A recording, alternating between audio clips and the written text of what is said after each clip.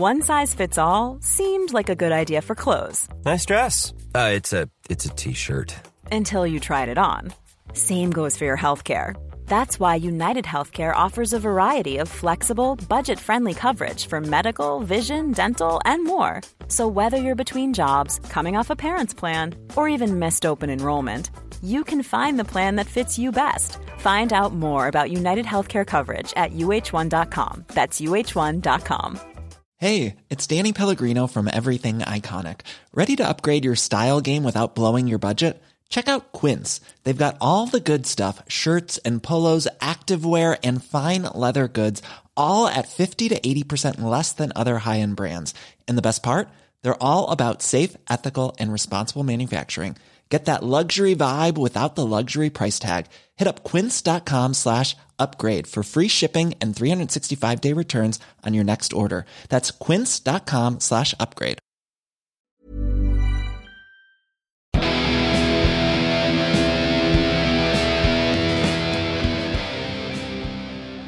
Hello, I'm Andrew Clark. And I'm Doug Sanham. This podcast is brought to you by the Pilot Light campaign.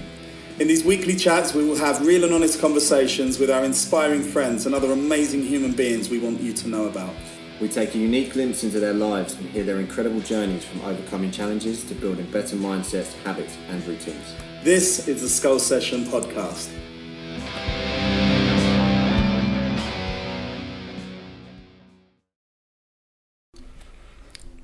Okay, good. Welcome to the Skull Session podcast. I'm Andrew Clark. And I'm Doug Sanham. And today's guest is the great Richard Turner.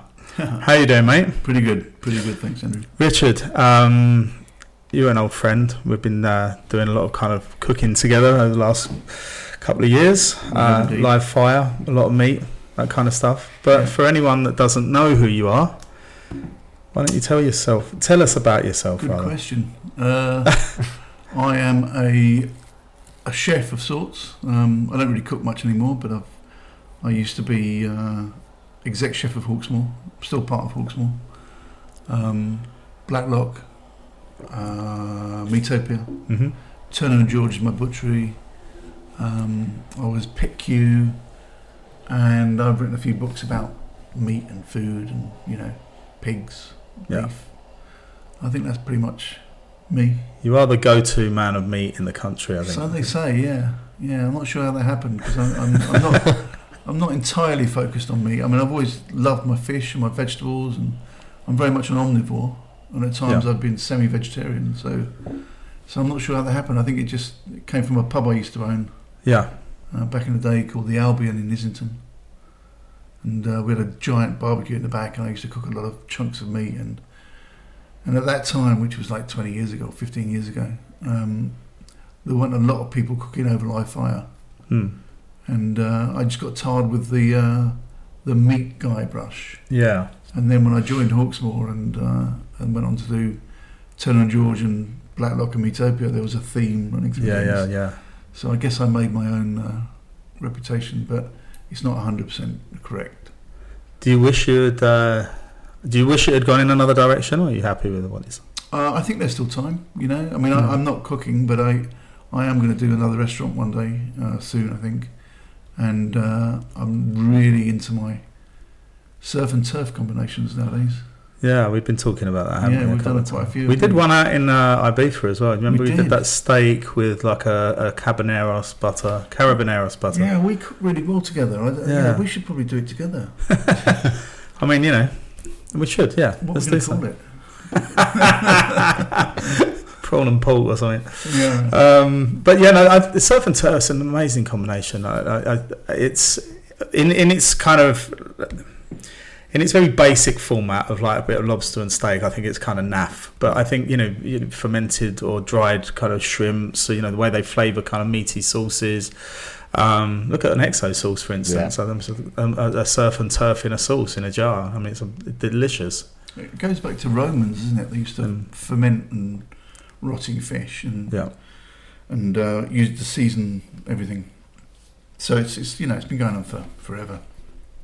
But I mean, even like French cookery, like jus Parisien, is like a gravy with beurre noisette and anchovies in it, and that goes with meat really well. So it's quite, it's not unusual. It's just we don't really call it surf and turf. No, I think it is that naff name that came about for the very obvious steak and lobster combinations that you got in the old American steakhouses. But yeah, it's been around a while. I was going to say, it's gauging that what we were speaking about before about seasoning. Yeah. Everything is different now. How we approach cooking, like the whole kind of umami feel with everything, is about what we add to it and what that sort of seasoning allows when it comes to it. I wouldn't even have thought about doing a million different varieties of surf and turf, but actually now that you've just said it, my head's already spinning. Well, pork and clams. I mean, even like a pork pie, the English pork pie, I think it's the Milton Mowbray one, is seasoned with anchovies. So it's part of our history. It goes back way. Well, steak and kidney used to have oysters in it because they were cheaper than the steak, right? Yeah. So it's been around. I mean, and again, like you can look to Asia. I think Chinese do the kind of surf and turf thing well. Pork and prawn dumplings, that kind of stuff. We just had some pork and prawn spring rolls. Yeah, we did. Yeah. So it's there. I think it's a great combination. But we do. We've had some good chats about kind of meat and concepts and stuff. I mean, I think one of the ones we had earlier on in India was about doing something that was kind of steak based, but maybe like some debris, like something using the prime cut, but also garnishing with the slow cooked secondary cuts. Yeah, I mean that comes from like in a French sort of kitchen when you're doing the classical training back in the day. You would, refine all these sauces and, pass them 3 times through muslin and all the stuff that came out from making these sauces was bloody delicious. Yeah. And I just, I couldn't understand why we were throwing it in the bin when, if you picked through it and took the best bits out and put it back in, and you pointed out it's called a debris in southern US cooking.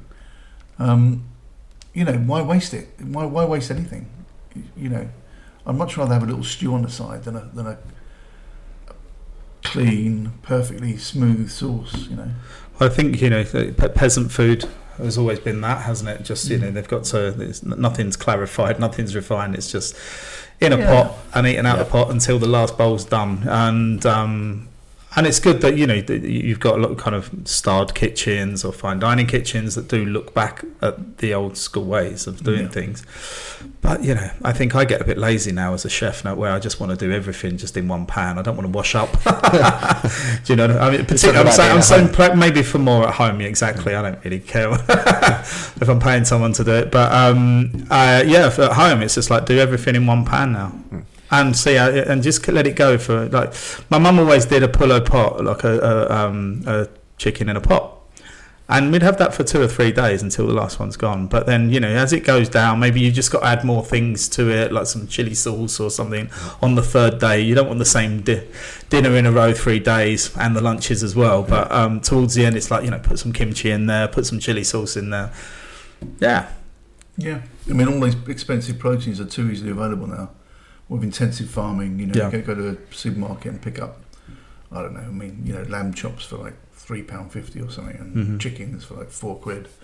And I'd like to sort of appreciate these ingredients better and not buy the cheap stuff, and actually try and make more of them rather than buy a chicken for £4 and eat it in one day. It's just I think, but there's that importance, isn't there, of knowing that. We've talked about it a bunch of times, but about how people should be eating more expensive meat. Meat shouldn't be cheap. It's a luxury. It's not a right. More expensive and better quality. Yeah. Exactly. Yeah. But then it's also giving people the confidence to know what to do with it. Not that let's not think in terms of meat and 2 veg, because then that piece of meat is expensive. But if you can get a few meals out of it and think perhaps a little bit more Asian. Someone should write a book about that. No, well, it's an idea, isn't it? But just thinking about it as from perhaps a slightly more Asian point of view, where it is a seasoning or a garnish, and just getting a little bit more out of that. Well, it's it is a generational thing, isn't it? We talk about it as chefs because we understand it and we know how to work things in certain ways and costing and everything like that. But once upon a time, my parents growing up would have had a piece of meat from Sunday that would last 3-4 days. Yeah. Most of it would be bulked out with offal because it was cheap. You could get all of that as one piece because it was expensive, but eating wasn't about the meat. No. It was about eating. My dad even said to me the other day that they used to save the liquid that they used to cook all the greens in. Mm-hmm. So they just have cabbage water. Really? And stuff like that. Wow. Yeah. So, they didn't throw anything away. My grandparents used to make gravy out of the cabbage water. Yeah, I do that. Yeah. I definitely do that if I'm boiling up vegetables. It's don't just waste anything. I mean, look, I do it because I don't want to wash up any more pans. we're just too affluent nowadays. I mean, we just don't. You can get food so cheaply and you don't appreciate it. No, having that kind of respect of the creature as well, just that everything was a living, breathing creature at one point, and we don't have the education. Kids, don't understand that. Yeah, the lamb chops that you have, they come from that thing you call a lamb that's running around the field. They used to be seasonal as well. I mean, when I was a kid, I'm pretty old, but when I was a kid, I remember lamb actually was still seasonal, and then as I grew older, it became like all year round, and then New Zealand lamb came in the 70s. And the supermarkets dictate the season as well, doesn't it? They kind of move the spring lamb forward so that it would coincide with Easter. Yeah. So come on, really? Yeah. Spring lamb's like summer, isn't it? Really. If it's born in the spring, how can you eat it in the spring? Yeah. Hang on. Yeah, but we should be following it through. We should be having lamb, hogget, mutton. Yep. And treating it as such if that's how we're going to go about it. We don't eat hogget and mutton anymore. I love hogget. Mutton's delicious. I mean, it can be a bit funky sometimes, but if you get good mutton, it's awesome. Much better than lamb. Absolutely. I mean, at least a good curry house will have mutton still. Yeah. That's where it tends to go. But you're right. I think it's like give it a chance. Yeah. Give it a chance to live a little bit. Yeah. So with meat then. How much do you eat these days? Well, I go through phases. At the moment, I mean, recently I've been I went for a period of being plant-based, just, trying to lose weight, trying to get healthy, feel lighter. And I read a book by a doctor, I can't remember his name now, but it'll come to me, Sean Baker, I think his name was. And it's called The Carnivore Diet. And I read the book and I thought I'd give it a go. And I've been carnivorous for couple of months now. Yeah. But now that's falling by the wayside because he's not doing what it says on the tin. So I'm looking for. I mean, I'd like to eat less meat. Yeah. I want to be healthy, and it's harder to be healthy in your diet when you wake up when you sort of get into your 40s and your 50s. You sort of realise you've got to eat properly. You've got to eat healthily because your body doesn't cope with crap completely. Anymore. So It's about understanding how your body works and what's best for it.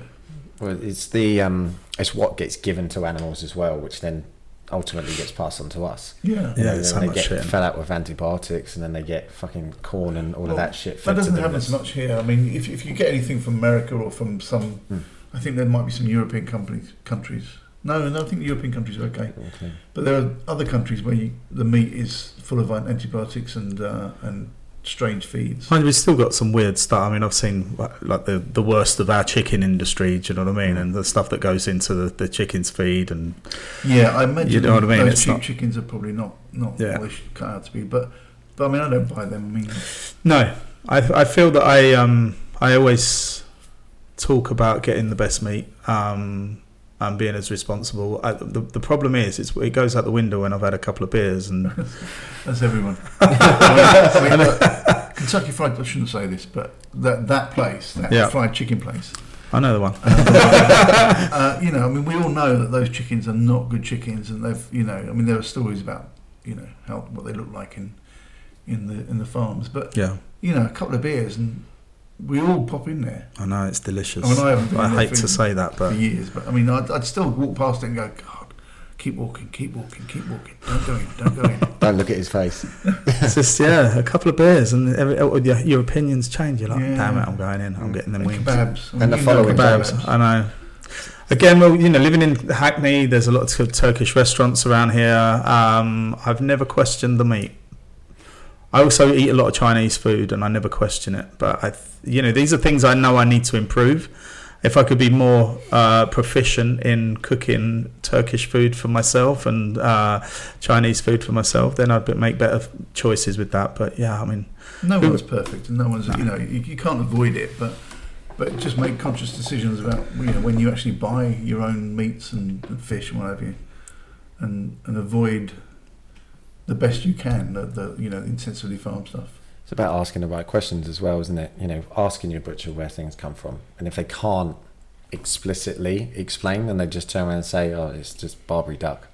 Tell me about that. Well, do you know what? Actually, there's what's been kind of good about lockdown now is that, and I'm sure Tony and George have done it as well. Although you've always been kind of retail and consumer facing, but for a bunch of the suppliers that I use in the restaurants, it's just like the fact that they've been able to now be kind of consumer facing, do boxes, and people now have more access to some really, really amazing supply. Yeah, a lot more than before. Yeah, and I mean, it's like in any industry, there is some hoods out there, some crooks, and people often lie about produce to get it into into the supply line. So you have to check it very carefully. Yeah, I heard about one of them recently. I've had loads of them. Well, I mean, you get a carcass in that's supposed to be from A, B, or C, and it's got a label coming from somewhere completely different. Yeah. And it's being sold to you as the other thing, and Sure. you're like, hang on a minute, that can't be right. And I've seen that, a few times. So you really do have to be on the ball if you're going to, put yourself out there as being ethical, eco-friendly, and a conscious butcher. Yeah. Then you really do have to watch what's coming in and where it's coming from and validate it. A to B supply chain. I mean, traceability is a key word, but it's really not very easy. Really? Yeah, it's a lot harder than just, saying, looking back where it came from, because sometimes it's, things get mixed up and they're not quite what they say they are. You have to be on the ball. I think you put a lot of trust in your suppliers, don't you? I mean, if it's a local butcher or it's, a meat supplier for a restaurant, you go with that person because you're buying into what they've got to offer, and you put a lot of trust in that. And, if people then abuse that trust, it's really hard to give it back out to anyone else, right? Yeah, I mean, a common one is selling meat as a certain breed, which sounds good. Like, I mean, the most famous one is Aberdeen Angus. It sounds great, but there's very few Aberdeen Angus out there. There's 200 in the country, right? So how can all this meat be Aberdeen Angus, really? And it's just sired by Aberdeen Angus. So it's a fast-growing cow with an Aberdeen Angus over the top, and they legally can call it Aberdeen Angus. I've heard that as well. Like, I think I remember getting some Saltmarsh lamb when I used to be down in Kent, and talking to one of the farmers down there how they would say that it only needed to be on the ground for about 30 days. So they could get it from Wales, they could get it from ever. Then it had to be there for like 30 days or something. I'm probably making the timeline up, but it was a very minimal amount of time, and then it could be called Saltmarsh lamb. It's like, really? Because you were born there. Yeah. Yeah. Or just as you had your last days there. Do you know what I mean? The age of the animals. I mean, there's a group of 18 months to 30 months, I think it is, of cattle, and they say it's 18 to 30 months. Well, it's not. It's 18 months exactly. Because keeping it any longer to keep, to get it into that bracket costs money, and it's just how they sort of, blur the lines. Does that, knowing that you've been plant-based, does that have an ethical impact on your decisions when it comes to food? Because obviously the farming industry isn't wonderful, no matter how much we try and again blur the lines and understand how it works. It's not a very popular opinion, but I'm not convinced that, ethically speaking, a plant-based diet is any better for the environment. It's better for the animals, obviously, but it's not better for the environment or wildlife than a omnivorous diet. I think when a lot of these farming practices kill an awful lot of animals in the process of farming. So it's very hazy. There's no right or wrong. You just got to sort of find your own way. I think particularly when it comes to like soy, I was out in Ohio in the States during August, And I know this, they grow a lot of corn out there, but there's a lot of soy as well. I didn't actually realise what the soy was. I was like, what plant is this? I'm seeing it everywhere.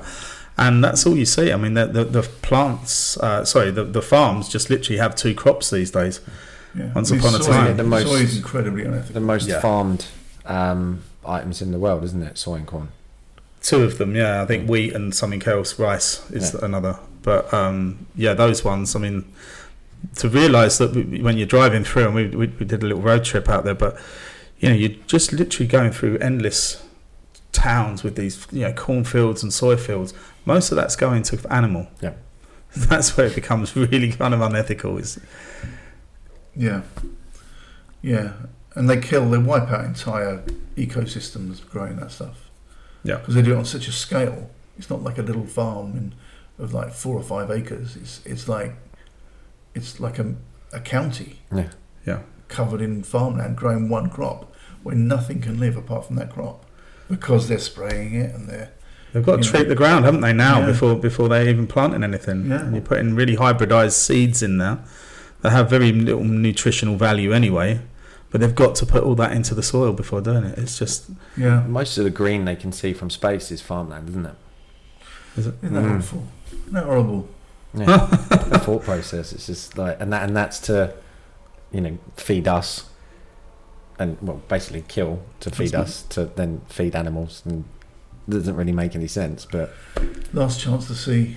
It's like, I've been to the Amazon, but it's all going, it's all disappearing. Yeah, I need to go before 2030. Well, before they fuck that right a up. little bit left. It's really worrying, isn't it? I think that I have these constant debates with myself about my own diet and the different reasons that I dip in and out of kind of plant-based and not. And I think that I've had certain addictions to food, and I want to eat good things. What are your addictions? Tell me your addictions. I overeat a lot of it. I eat a lot of I will say this always comes from this always comes from alcohol. So the bad choices I make in food tend to be because I'm hungover. That's despicable.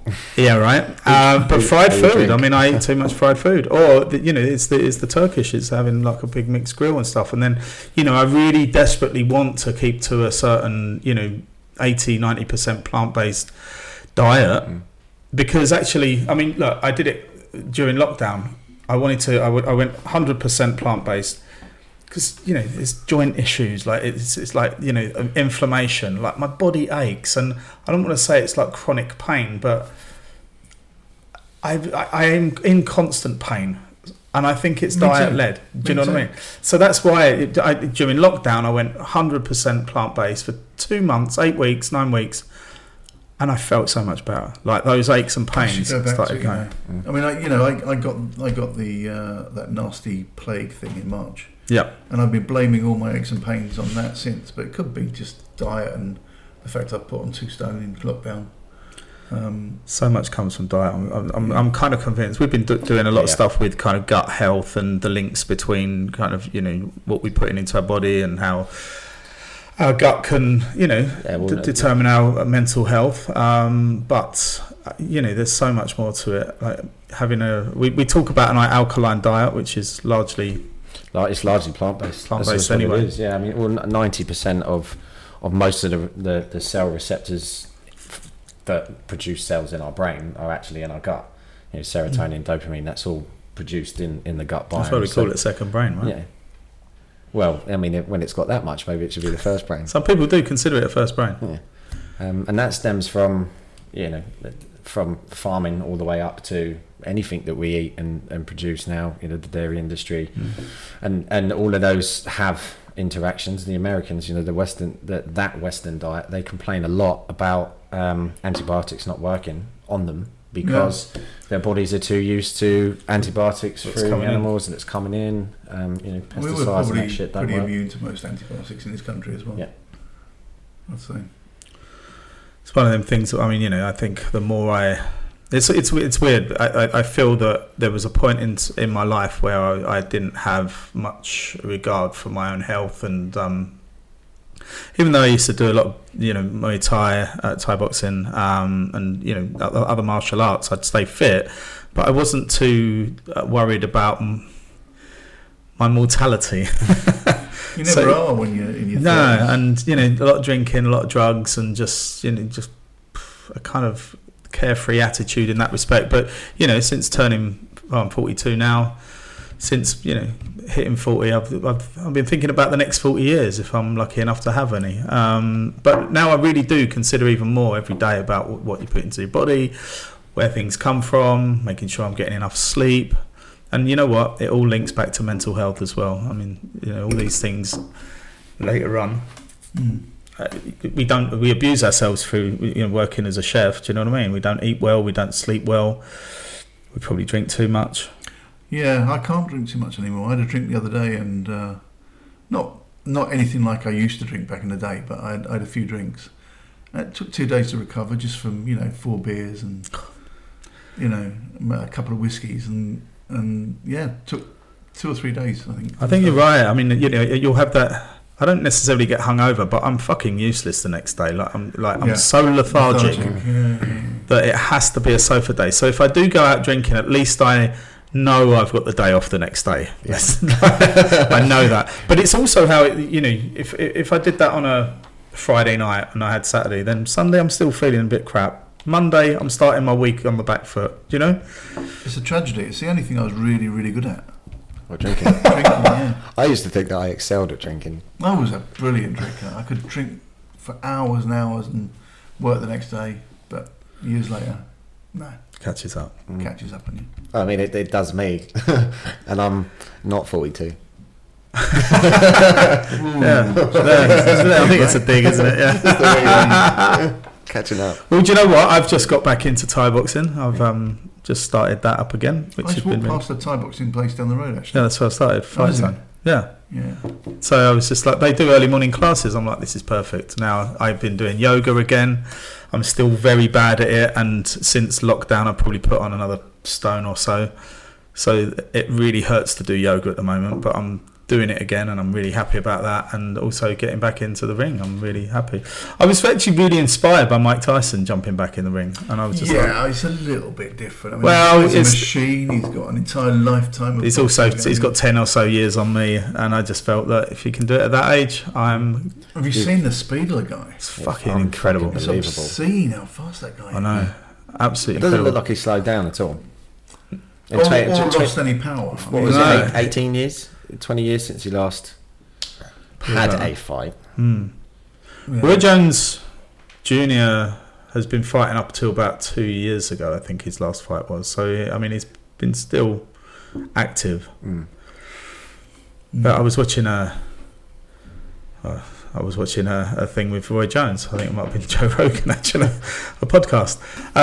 But yeah, just hearing him say, I think he agreed to do the fight with Tyson, knowing that Tyson only had 6 weeks to get in shape.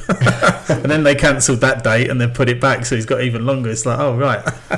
You've actually got more time to, get in shape. But he's in shape. He's in shape. If he can keep that speed and that power for a whole fight. One size fits all seems like a good idea for clothes until you try them on. Same goes for healthcare. That's why United Healthcare offers flexible, budget-friendly coverage for medical, vision, dental, and more. Learn more at UH1.com. There's never been a faster or easier way to start your weight loss journey than with PlushCare. PlushCare accepts most insurance plans and gives you online access to board-certified physicians who can prescribe FDA-approved weight loss medications like Wegovy and Zepbound for those who qualify. Take charge of your health and speak with a board-certified physician about a weight loss plan that's right for you. Get started today at plushcare.com/weightloss. That's plushcare.com/weightloss. plushcare.com/weightloss. When you make decisions for your company, you look for the no-brainers. And if you have a lot of mailing to do, Stamps.com is the ultimate no-brainer. It streamlines your processes to make your business more efficient, which makes you less busy. Mail checks, invoices, legal documents, and everything you need to keep your business running with Stamps.com.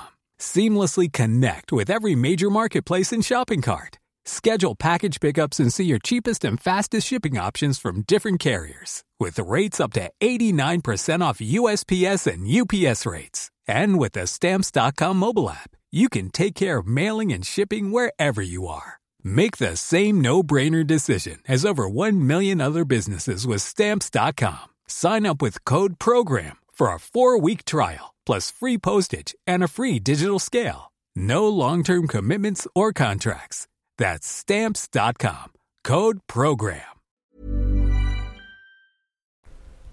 Then he's got to win. He also said, though, did you see the first bit of footage that came out about him getting back in? And it's like lightning quick, super speed. And I saw him also talking about the fact that he was in bed for about 7 days after that. It's like what you saw is what he got. Do you believe him? I don't know. It looked natural to me. It looked natural. He's fast. I mean, look, he was never going to lose it completely, was he? But it's can you do it for the distance? Can you go the distance on it? So. But I am inspired. I'm inspired to just think about my health a bit more this year. Been trying to do that, as I say, through lockdown. It was also that thing. I mean, you said you had COVID, and I guess it's one of those things where I've been talking more kind of about my feelings. That it's not to say that it isn't there, but let's not try and chase a vaccine if we can just think a bit more about our own health. Do you know what I mean? And not to say vaccines aren't right for the right people, but wrong for the right. They're not right. Hang on, what am I saying? I still think the vaccines. Yeah, there's people that need vaccines, but we're just not talking enough about our health. And I thought during lockdown, for me, it was like this is a perfect time to just consider it's my like health. The before and after effect, isn't it? Because I mean, the COVID, obviously, the impact that it had on you. Yeah, put me on my arse. Yeah, completely wiped out. And I think. I mean, I was pretty fit. Last year I was working out 3 or 4 times a week. I was climbing mountains and running through, deserts and stuff, and doing quite a lot of exercise. And I think if I had been less fit, it might have got me. It might have done for me. Yeah. I'm really unfit now. I'm trying to get my fitness back. But I've got lung function about 60% now, so I've got to get that back as well. It's like it's an uphill struggle. The long COVID thing is real. I mean, I'm pretty sure my version of long COVID is quite mild compared to what I'm hearing from other people, but it's still there. Aches, pains, lethargy, brain fog, lung function. You've got to work really hard to get back into the game. And at my age, it's getting harder and harder. But I'm getting better. I can imagine. I mean, I had 2-3 years ago. I got walking pneumonia, and it was just not resting when I had a cold or flu, whatever it was. But I had this bug that became a chest infection that became kind of pneumonia. Was there alcohol involved in it?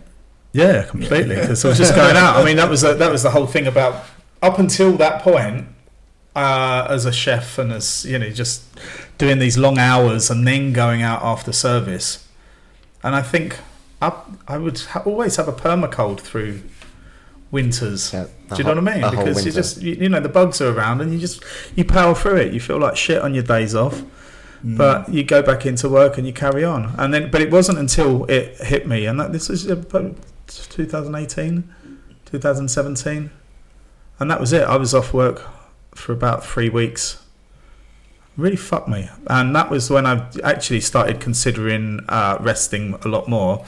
What I do now, if I feel slightly sick or ill, I go to bed early, like immediately. It could be 5 in the afternoon or something, and go to bed. And I've been able to fast track a few kind of little bugs, I think, just by that's it. Put everything down. Don't put the TV on. Nothing. Just go to bed, sleep it off. And fasting helps with this as well. Yeah, fasting's hard. I mean, I fast. Theoretically, I fast every day. I don't eat until sort of the afternoon. Yeah. Every day, and I try and eat once, maybe twice a day. But proper fasting over a period of 24, 48 hours, it's so hard. Yeah, it's possible. But your body can do. Absolutely, and your body can. I think it goes into this kind of state of healing after about 72 hours. Is that I've done one of those, which is crazy. And that really, I did it on a weekend as well. When you just you sat at home and you're just like, I need to do something, and you don't realise how much time you spend eating or cooking food. It's like when I took food out of the equation, I'm like, fuck, I've got too much time on my hands. Is that like some sort of fucking hyper version of ketosis? It's essentially it's that, Yeah. but your body just kicks into something, and it's like this. It's like, where am I going to find this energy? hills. From? I used to do it back in the Hills, day yeah. when I go out on a Friday and come home on a Monday. Yeah, That's when I used to fast for 7 it's a liquid diet. Yeah. That was a liquid diet, yeah. And possibly other things. Well, I mean, I certainly believe in fasting in terms of I've done the intermittent fasting for kind of years, and long before I even knew it was a thing. We're a chef and we graze. You don't really sit. Well, down yeah, and but form even it. through my fighting days, I'd never wanted breakfast, and I knew I would be training in the evening, so I'd just have one kind of big lunch, and then that would be it. By the time I went to the gym, I could train on an empty stomach, so to speak. Possibly a small snack before going to bed, but it was like there was like I wouldn't eat anything after 8 o'clock at night, so it was really from 12 till 8 there was that window, but mostly around kind of 1 o'clock in the afternoon. That was my only meal a day. I can't do it. No, I'm a hungry boy. I have to eat. I like normally I'll eat 4 or 5 times a day. but it's if you're working, working in kitchens. When I talk about kind of chefs having bad diets, that's one thing, but actually it worked for me in terms of I would probably have a small bite to eat, but because I was working, I never wanted something too like carby or heavy. So even still, if I do go and work, I might just have what you can fit in a small glass, Yep. and that's it. Just a little bit of something, maybe an apple or some guava or some a fruit, some banana. But that's it. I don't need more when I'm working. I'm absolutely fine on that. On my days off, I'm like fucking Pac-Man.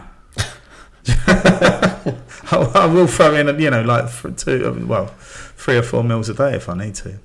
Not all the time, but some. Full English breakfast at 10 o'clock, There you go. followed by lunch at 12. We actually went for a bit of research the other day on Richard's behalf. We went to good day. So we went to Umat 2000 in Dalston for some kebabs. Well, not just kebabs. We had the liver. We had sweetbreads. We had lamb ribs. I was going to get onto the sweetbreads. Then we went to Mangao. We went to Mangao and had the sweetbreads and some more liver. Yeah, there's not enough offer in the world. That was delicious. I've never been with Mangao. I've never really loved it in there. I've always found Umat was always one of my favourites. I've always found better kebab or Turkish okbasis, but I've got to say that was delicious. And the fact that they do I really like sweetbread, so I thought they were delicious. Yeah. They were really moist. And I've not had sweetbreads in years, actually. we'll go out there sometime. Yeah, when the craving hits, you've got to go and get it. It's very true. I need some guts. But that's I kind of feel that's the thing is that doing the vegan, the fully plant-based thing. It was like, look, it was an experiment. I wanted to see if things would clear up, and they did. Genuinely, I had very good results with it. But then I just started thinking, you know what? Could I never have a kebab again? Could I never have a nice Turkish grill of some kind? No, I'm not ready to do that to myself. So maybe just having something like that once a week, I can do with that. I've got this thing in my head. Obviously, it's a fantasy, but I'd like to grow my own stuff and be self-sufficient. It's like, it's that television program company. It's called Good Life or whatever it was. Yeah, That kind of thing. Yeah. Where you've got chickens and maybe some pigs and whatever, and grow your own plants and live off it. Obviously, it's great talking about it, but it's actually bloody hard work. yeah. So maybe I couldn't do it, but it is in the back of my mind that one day. I would, yeah. I mean, that is actually something that I used to think about in terms of a restaurant that I wanted. Obviously not on my own, because then I can pay people to do stuff. Yeah. But yeah, genuinely, I wanted a proper small holding with with some farm life in there, and get everything from it. But my friend Will, who actually has his restaurant called The Small Holding, and they've got their own pigs and chickens, geese, and the farm and everything. It's actually more expensive to run that than it is to buy your veggies from your suppliers and things. Is not cheap. It's a great way of doing it, and the process is amazing, and everything that he can teach all of the staff. There's a huge respect for it, but it's too expensive. I've looked into a few different concepts like that, kind of farm-led kitchens and things, but you realise even the amount of space that you need, you're only ever going to supply your restaurant with like maybe 10-20% of, if it's a big site, if you're going to be doing the numbers that you actually need to be doing the numbers to be paying the bills, then you're only going to be supplying like 20% max. So from doing it from home, I mean, I always have stuff growing on the balcony. That's gone now. But yeah, I've always had kind of tomatoes, peppers, chilies, all my herbs. I think that's very important to just have that around. I had chickens once, and Not here, no. Out on the balcony. But I kind of got into the small holding thing back when I was down at the Swan and living down in Kent, and I had a lot more space to be able to grow things, and then had some chickens. And a fucking fox got them. Foxes always get them. I had the fences were like 7 foot tall. I don't know how it got the fuck over it. Well, they're foxes. Oh, they get underneath it, don't they? No, I couldn't get underneath it because of the decking. So I just thought it was secure. Yeah. The little chickens were in their little hutch, which was fine, but we didn't lock the door. Fox got inside. And even if they don't get fuckers with inside, they get to the outside and they just stare at them until they fucking pass out from fear. Yeah, they have heart attacks, don't they? Yeah. Foxes are fuckers. They just kill them though. They don't eat them. Yeah, exactly. It's fucking why? Well, there's easier food to be had out the bins. I was determined to run over the next fox I saw in my car. I was quite bitter for the rest of that year. They were about a week from laying eggs. I'd gone from kind of chick stage just up to they're about to do their first eggs, and the fox deprived me of that. So luckily I didn't see a fox, but I was like quite adamant. The next one I see, I'm going to run it over. Just figured a life for a life. There's hundreds of them around the cities. They're so urban, aren't they? Yeah, loads of them, more in the country. Such an urban creature. So, the other thing I was going to ask you, it's one of those topics we've avoided up until now, but I think we cast aspersions about my character. Well, no, it's not a taboo subject. It's just people don't talk about it enough, and I feel that I like talking about it because I do it. But psychedelics. Psychedelics. What are they? Well, tell me what they are. I believe they are. Well, you know what? Through lockdown, I'm going to say it the way it is, and I'm not necessarily saying this in a way that anyone should copy me. But I believe that things like mushrooms have some good links to mental health, better mental health, or at least microdosing helped me. Yeah, I mean, look, I've been microdosing for. Well, I think it might be a couple of years now. Not religiously, but I mean at least once a week, maybe twice a week. And getting the level down low enough so you don't actually end up, tripping is pretty tricky. I've ended up on the sofa a few times, just like, I've done it again. Yeah. So getting the dose low enough is quite tricky. But once you do, and once you, it really does, life is a lot rosier and a lot better, more creative. I think so. Well, particularly with mushrooms, I think out of all the psychedelics, and I've had my fair share. But mushrooms, there's something that's really kind of pleasant, whether you're microdosing it or just having a trip, but you just feel good after that trip. And yet LSD, I'm yet to experience LSD in a way that actually makes me feel good for. Yeah, I mean it's an unnatural chemical, isn't it? LSD. Yeah. So I mean, but I think a natural form of DMT, mushrooms. What else is there out there that's psychedelic and natural? Well, they're the only three I've been doing, I think. Yeah, but in small amounts. I mean, for instance, I did one drop of mushrooms, like a liquid mushroom thing last night, and I'm feeling pretty good today. I'm not gonna lie. I think there was no, there was no trip or high or anything, but today I feel like. It's a nice kind of feeling that you get, and like I said, even if you have that one trip, which to me I call them plant medicines because it is doing something, it is healing. Do you know what I mean? And the fact that you can have that one trip and then the next few days after that, you just feel quite nice and The world would be a nicer place if everyone were doing mushrooms. I'm not trying to trip though. I'm just trying to. No, but I mean, literally, the microdosing thing is. I read a book about it, and I thought I've got to try this. And it does actually work. It's just whether you can get it low enough.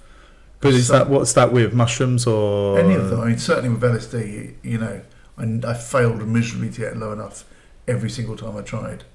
I watered down liquid LSD with distilled water. Yeah. 10 parts water to 1 part liquid LSD, and then sprayed a tiny little bit under my tongue. And then an hour later, I'm on a sofa and tripping. I'm like, yeah. And that happened repeatedly, so I gave up.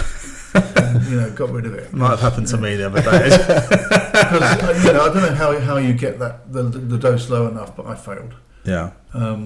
So now I've tried mushrooms a few times. That's easier because it's more mellow. It's you water that down, put 1 drop under your tongue. Well, I was microdosing them for quite a while, and I totally believed in it. But if you get like 0.1 of a gram, that was enough. There was complete functionality, which was absolutely fine. What does it do? Like, does it? Because I mean, you feel good for a few days after. Does it like actually stop you from having, sort of anxieties and does it just settle the mind completely? To me, I say it takes the edge off of life. Yeah. Yeah. It's just mellows you out. It makes you more productive, more creative. Makes life a little bit more rosy.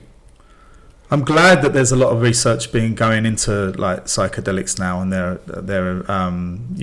links to better mental health. That doesn't mean everyone should be trying. No, exactly. I'm not suggesting it's an answer to anything. It's I think there's going to be a time when they do say, look, in a controlled way, that these are going to be available for people. But there's a lot of studies around it, and there's a lot of neuroscientists that are doing studies around it. There's I've read about it earlier. There's a guy that's got I think they do like 160,000 brain scans a year in studying the effects of nutrition and natural things on mental health, and they can see in brain scans what it's actually doing.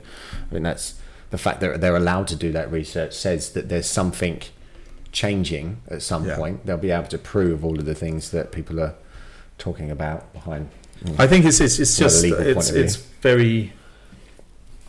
It's baffling that they ever got put into certain categories anyway. I mean, there are definitely drugs out there that are very, very harmful. And probably the most harmful drug. Alcohol is just like, it destroys people, destroys families, everyone. Nicotine's awful. But these things are legal, and yet something that has no. There's been no deaths. Well, it's political. It's just what can. What does Graham Hancock say? Graham Hancock calls it a war on consciousness. Yeah. And I believe, the more I do that, I understand that I feel that there is something else out there. There is another dimension. Do you know what I mean? Yeah. The amount of stuff. I mean, DMT is the same. It's like I really fucking like DMT, but it just kind of. It's that ego death that you get from it. You go on this thing and you realise that you're so insignificant, and it really knocks you down. It puts you in your place. Do you know what I mean? Well, I can't handle that. My self-confidence. Well, I think I could be a dick sometimes. I have to put my hand up and say that. Do you know what I mean? But I don't know. It just kind of puts you in place a bit and just says, look, calm yourself down. Yeah. Well, did you think that? I mean, obviously, quite clearly, the reason why these things that are good for you are taken away because it is serious levels of control. Most people that do these kinds of things and are open and discuss it are also the sort of people that are questioning an awful lot of what's going on around the world all of the time. Allow themselves to be more open to, governments being full of shit and stuff like that. You want to go there, do you? Oh well, you know what I'm like. I've fucking had enough of it at the moment. But do you know what I mean? It's control, and the more you kind of prevent people from that allowance of openness, then you can control that thing. I feel it is. I feel that it's very unjust. I mean, they're just lumping everything in the one drug category. Do you know what I mean? And it's unfair when there is something like alcohol that actually really destroys people and destroys people around them.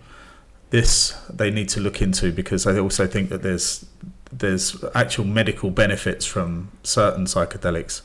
I'm going to say particularly mushrooms, because that's something that feels very organic, and I do enough of them that I feel that it actually contributes into me being a calmer person, with a bit more clarity. When I do it, I haven't done any for a while. But yeah, I feel it's very unfair. I'm glad that there is research happening. I hope that something happens kind of soon, that we see them on the market somewhere. Well, it's no different to CBD being allowed now. Well, I mean, it was only a year ago that it was still not. There's still a lot of grey areas with CBD, and again, it's something that I do daily. But the putting it into foods and stuff, it has to be. It can't be treated as a medicine. It has to be treated as a novelty food item. Yeah. When do you take it? Morning or evening? Both, actually. At the moment, I've got tablets, so I have a morning one and an evening one. Okay. But I'm lucky that the guys at Nabino, I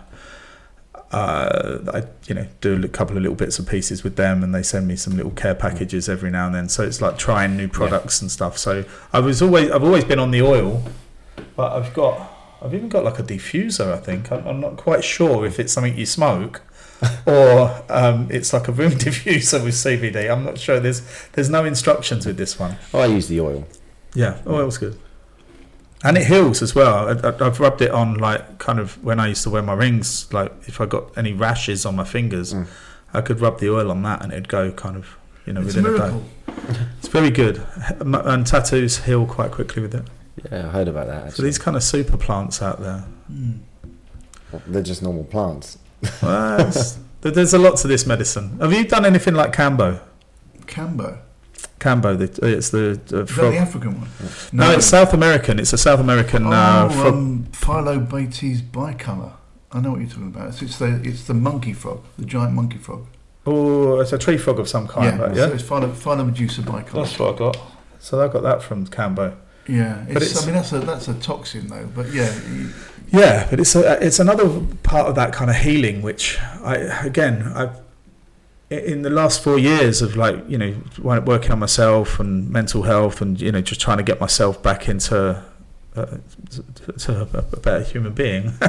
But I wanted to try that. I just wanted to see where I'd go with it, and I realised it is. I mean, I've done it a couple of times, and there is something there. I think you're sitting in a room with 10 other people on a Saturday morning in a little yoga studio, and you pass a little wooden frog around. And you all kind of wooden frog. Yeah, it's a token frog just to set your intention and tell the frog what you want. These frogs are quite hard to find. They're in the Brazilian rainforest. Well, now let me tell you that's so. I'll tell you more about that. But this is just a toy frog essentially. Right, okay. And this is so you can just set your intention in amongst the room, and you've got the energy of everyone else, but you're just saying, look, I want to give up smoking. Or I want to, I need direction in my life. I need this. So it's about setting your intention. And I think there's a lot of that power of suggestion, the positive suggestion. That's what you're doing there. The prod itself, so they collect the secretion on the skin, and then they dry it out on a board, a plank, and then they ship them over. So you get the plank and you rehydrate that secretion with a bit of water, and it's like a little bogey. And then they burn your arm in little dots with like an incense stick. Sounds a bit dramatic. Yeah, and they peel it away, and then they put these little fucking frog bogies in each one.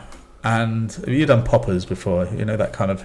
You done poppers? Yeah. Yeah? You know the head rush you get? Yeah. You instantly get that. And I might add, before you do this, you chug, before you get burnt, you chug like 2 litres of water. So you just got to knock that back as quickly as you can. Yeah.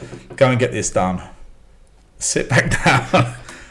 And then literally between... My own experience is it happens very quickly. So within 5 minutes, all the water I've just done comes straight back up. Delightful. Thrown up a river. And then when it's all out, then that's over for me. That's done. But some people, it might take like half an hour for them to start feeling sick. It may take them 40 minutes to get everything out. I mean, it's been crazy. It depends how deep it is and whatnot. Mine's pretty straightforward and done. And the first time I did it, I felt really awful afterwards. I just felt like drained. I wanted to go to bed. The second time I did it, it was a different experience. Whereas I just for seconds. Yeah, it's a weird thing, right? It's a really thing.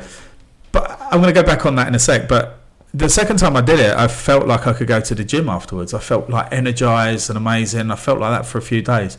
What I will say, there is something about the whole journey of what is it? You have to start.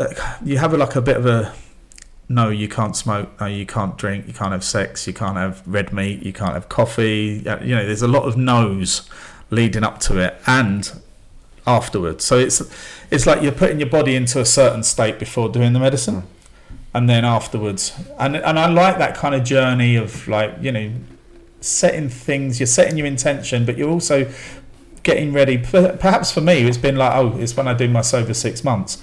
So I do it just before that because now I'm ready to just get all those toxins out. And it basically it cleanses your lymphatic system. So it's a purge. That's all it is. It's just a purge. But with that intention you're setting, I'm really into it. Yeah, you can have that one. That's yours. I'm not shoving frog bogies in any part of my flesh. That's just not happening. I'll stick to the mushrooms and, you know, maybe some THC. Yeah. DMT? Yeah. I'd give the DMT a go. I'm dubious, but yeah, for sure, I'll give it a go. I've done a fair bit, and I've got to say, I'm keen to go and do ayahuasca. I've not done that.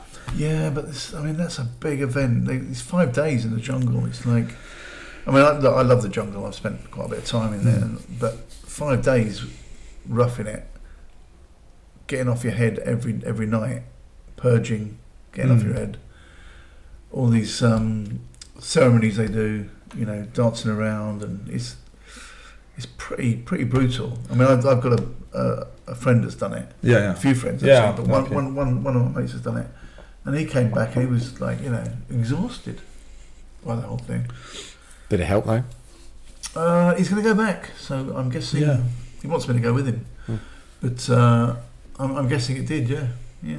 I think there's, you know, I've had my fair bit of DMT, and it happens so fast because your body doesn't hold on to it and it starts breaking it down. So, you know, kind of within 10 minutes, it's all over.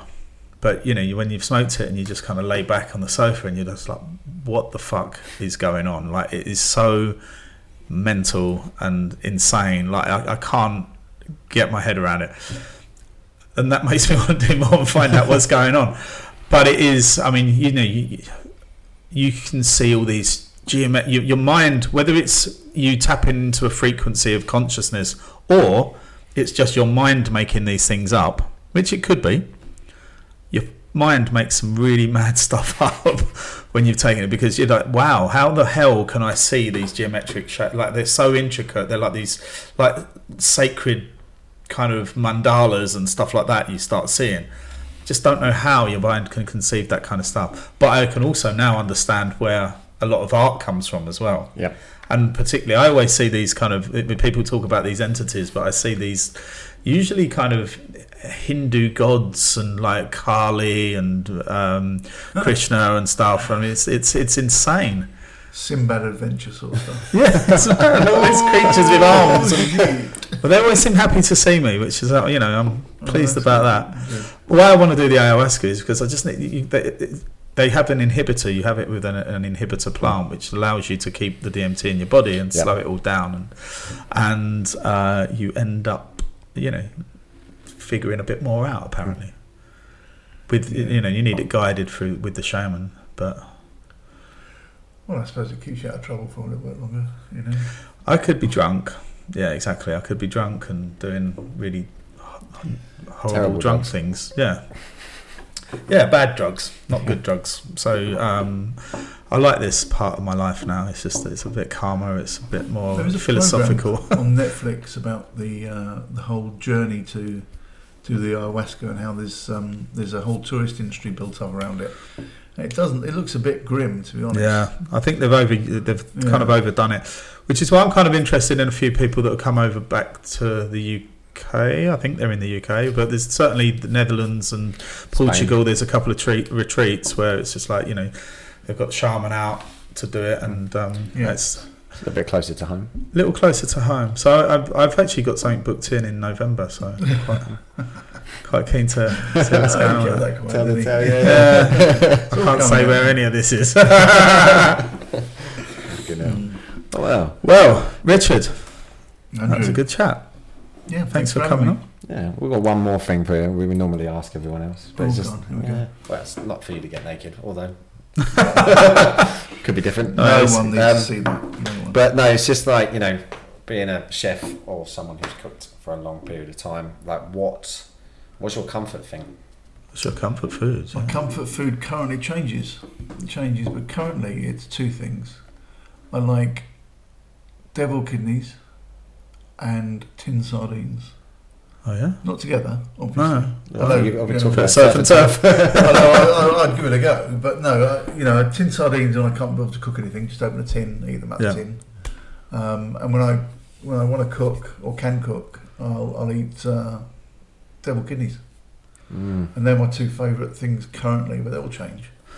That's kind of protein. There's no carby things in there. Yeah. I mean, I'm going to mashed potato a lot of the time, but I like mashed potato with chicken and gravy. Obviously, that's but no, I'm not a carb fiend. I like my protein hits and the odd bowl of spinach and broccoli. I love broccoli. Grand. Like piles of broccoli. I'm the same. Yeah, absolutely. Not al dente. Never al dente. Always cooked properly. No. What, until it's yellow? No. not grandma level. But cooked till it's, you can break it with your fingers. It's still bright green, but properly cooked. That's when broccoli's at its best. I like courgettes like that. Yeah. Mushy courgettes. Yeah, mushy courgettes are nice. Yeah. Really good. Fergus does the best vegetables. I know he's an awful cook, but, he does brilliant vegetables. Yeah. Yeah. Well, on that note, thanks again, mate. Thanks for joining us. Yeah, thank you, man. Should we start drinking? Yeah, let's get the shots in. Yeah.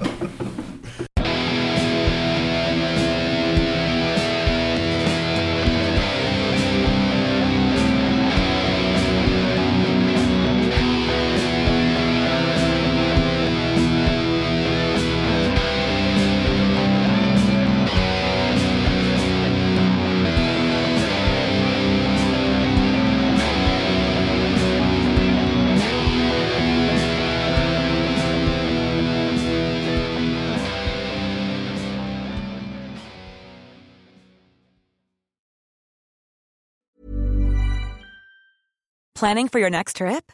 Elevate your travel style with Quince. Quince has all the jet-setting essentials you'll want for your next getaway, like European linen, premium luggage options, buttery soft Italian leather bags, and so much more. And is all priced at 50 to 80% less than similar brands. Plus, Quince only works with factories that use safe and ethical manufacturing practices. Pack your bags with high-quality essentials you'll be wearing for vacations to come with Quince. Go to quince.com/pack for free shipping and 365-day returns.